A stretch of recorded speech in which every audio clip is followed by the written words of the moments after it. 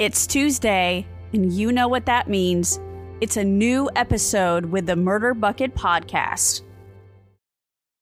Good evening, Murder Bucket family, and welcome back to Tuesday. Tonight, we are starting our new series called Last Supper. The inspiration for this series is from a book I received for Christmas from a friend titled The Serial Killer Cookbook, True Crime Trivia and Disturbingly Delicious Last Meals from Death Row's Most Infamous Killers and Murderers, written by Ashley Lecker. The description on the back of the book states, "Bring your love of true crime into the kitchen with meals ranging from the bizarre, a single unpitted black olive, to the gluttonous, a dozen deep-fried shrimp, a bucket of fried chicken, French fries, and a pound of strawberries. Inspired by Ted Bundy, John Wayne Gacy, and other notorious death row inmates." During this series, we will be discussing the life and crimes of each inmate featured in this book, as well as attempting to eat whatever their last meal was and reviewing it. There are a total of 38 inmates featured in this book. However, we have already done an episode on Aileen Wuornos, so there will only be 37 episodes. Go back to episode 14 and listen to our take on her life and how she killed 7 men and her execution. Some episodes in this series might be long and detailed because of the information that is available online, while others might be short and sweet because of the lack of information online. In the first episode of the Last Supper series, we are discussing Stephen Wayne Anderson. Before we get started, let's quickly do a week/weekend recap.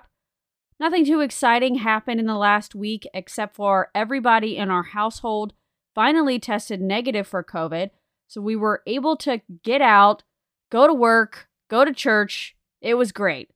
The only real interesting thing that we did was on Saturday, we went out to breakfast/lunch and then went to a record shop in our area and got about a handful of things that were like $1, $3, $5. We usually just look for records like in the bargain bin because normally we can find what we want. We occasionally will spend like full price for a record if it's something like newer or something that we just can't find anywhere. But we got a few pretty good things. Jackson Browne. I got a John F. Kennedy speech album. I know it's probably not interesting to you, but it's fascinating to me. I got a Peter, Paul, and Mary album. My husband got an album by Rocket from the Crypt. Don't know if you know that. I've never heard it, but apparently he loves it. And I don't remember the other stuff that we bought off the top of my head without actually going and finding them. And that's pretty much the only interesting thing that happened this past week/weekend. And with that being said, we're going to go ahead and get started with tonight's episode. Let me introduce you to Stephen Wayne Anderson. Now, there's not a lot of information about Stephen's life before he committed his crimes. This is about the only thing that I can find. Stephen was born on July 8th, 1953.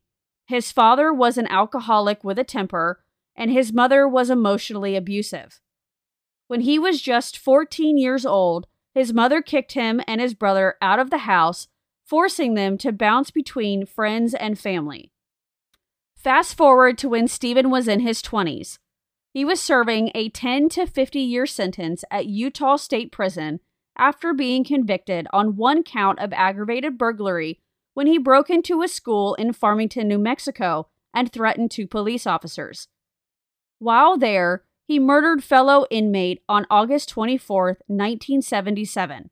He also assaulted another inmate as well as a correctional officer. On November 24, 1979, Stephen escaped Utah State Prison. He was on the run until May 26, 1980, when he broke into the home of 81-year-old retired piano teacher Elizabeth Lyman just after 1 a.m. He proceeded to cut her telephone line with a knife. He didn't realize that she was at home, and while going through her things, she woke up, which startled him. He shot her in the face with his .45 caliber handgun while she was still lying in her bed.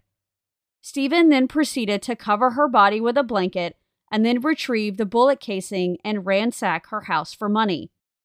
He then decided to go into her kitchen and eat dinner, which consisted of noodles and eggs.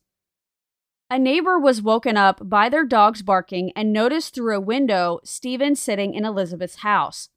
The neighbor called 911 and a sheriff's deputy showed up to interrupt his meal.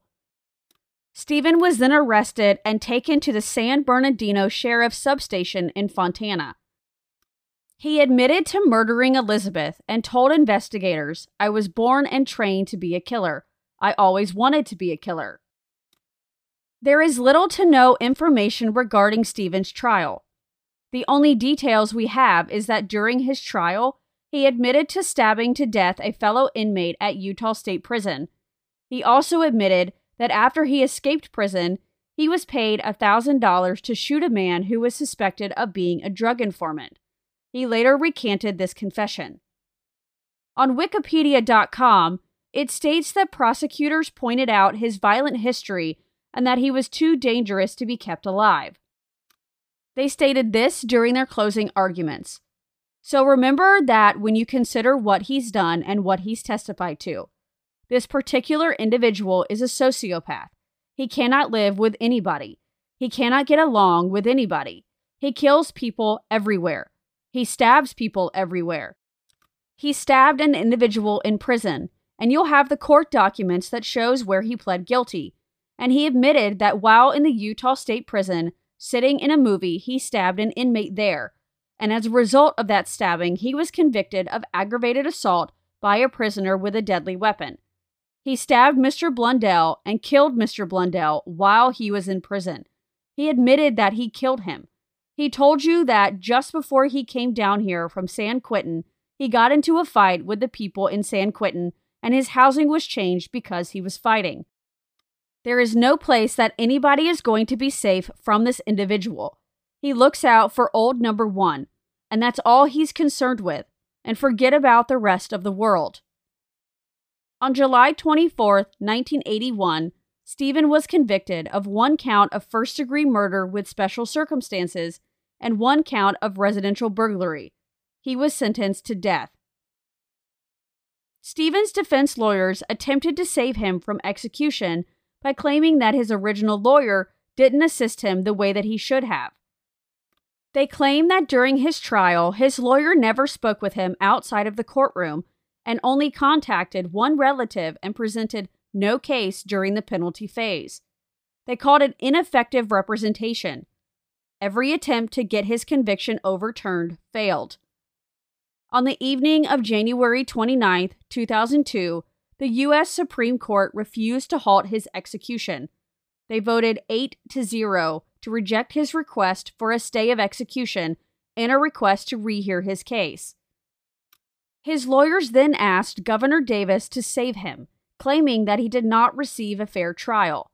They attempted to disqualify Governor Davis from deciding Stephen's clemency request because they believed he was biased. Stephen's family and friends tried to argue that even with child abuse and neglect, he had changed because he was within the controlled confines of prison. On ClarkProsecutor.org, it states that he wrote poetry while in prison. Here is one that he wrote on September 25, 2000, titled, "I Miss Them All." I miss leaves whispering softly through the evening haze, little conversations upon the breeze, rustling giggles and hush, child, hush. I miss fresh-cut summer grass, turned wet and vibrant green, ah yes. I miss those bugs annoying my nose, my eyes, my ears. I miss cursing at their taunts. I miss catching scent of honeysuckle, lifted warm on gentlest breeze, and the sound of distant children playing at dusk, called for supper but reluctant to go. I miss the harsh bit of wood smoke, drifting through the heavy autumn air, and the scent of dead things burned against obscure horizons, rising upwards into 1,000 sunset colors. I miss listening to the sounds of night, crickets chirping and birds calling each other. I miss watching life unfold and hearing echoes continuing through winter colds. I miss so much living behind these walls, cloistered away from the world beyond, but sometimes I hear the rain across the roof and smell it upon the sidewalks cleaned. I miss the sensation of all things purified, of life free of all its burdens, and I miss just living for sunsets and the moon, and of those things lost. Hush, child, hush. What was Stephen's Last Supper request? Stephen asked for 2 grilled cheese sandwiches, American cheese only, 1 pint of plain cottage cheese with no fruit, a hominy/corn mixture, 1 piece of peach pie, 1 pint of chocolate ice cream, and radishes. I didn't get a chance to make any of the food for tonight's episode, but I have to say that his request is not super weird. I love a classic grilled cheese sandwich, although normally I make it with a little bit of mayonnaise, a tomato, and a little bit of black pepper. I don't like cottage cheese at all. I've never had a hominy/corn mixture before. I do like corn. I mean, I'm willing to give it a try, so maybe I will in the future. Piece of peach pie, super classic, delicious. A pint of chocolate ice cream. I don't think I could eat that completely by myself in one sitting. And the radishes, I don't really understand. I kind of like radishes, kind of don't. Like, I don't eat them very often, but when I do, they aren't super bad. That's really the only review I have about his Last Supper. At 12:18 a.m. on January 29th, 2002, Stephen was executed by lethal injection at San Quentin State Prison. He was surrounded by strangers. No relatives of his victims or members of his own family attended. The warden asked if he had any last words, and he said no. It is said that while he was lying on the gurney, his public defender, Margot, mouthed the words, "I love you," 3 times. At 12:40 a.m., Stephen Wayne Anderson was pronounced dead. And that concludes the first episode in our Last Supper series. I hope you enjoyed it as much as I did. Before you go, please take a moment to listen to this promo from my friends at the Always Time for True Crime podcast.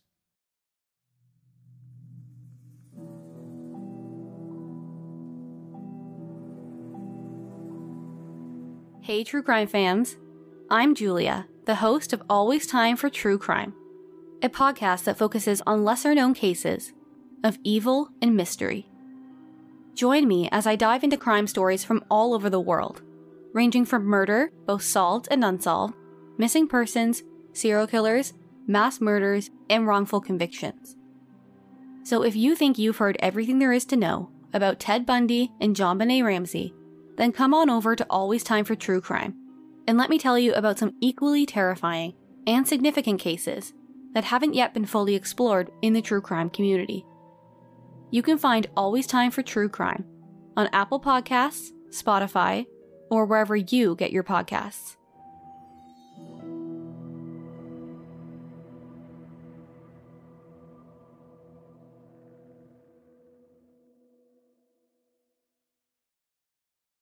I hope you enjoyed tonight's episode. Be sure to follow me on Facebook, Instagram, and Twitter.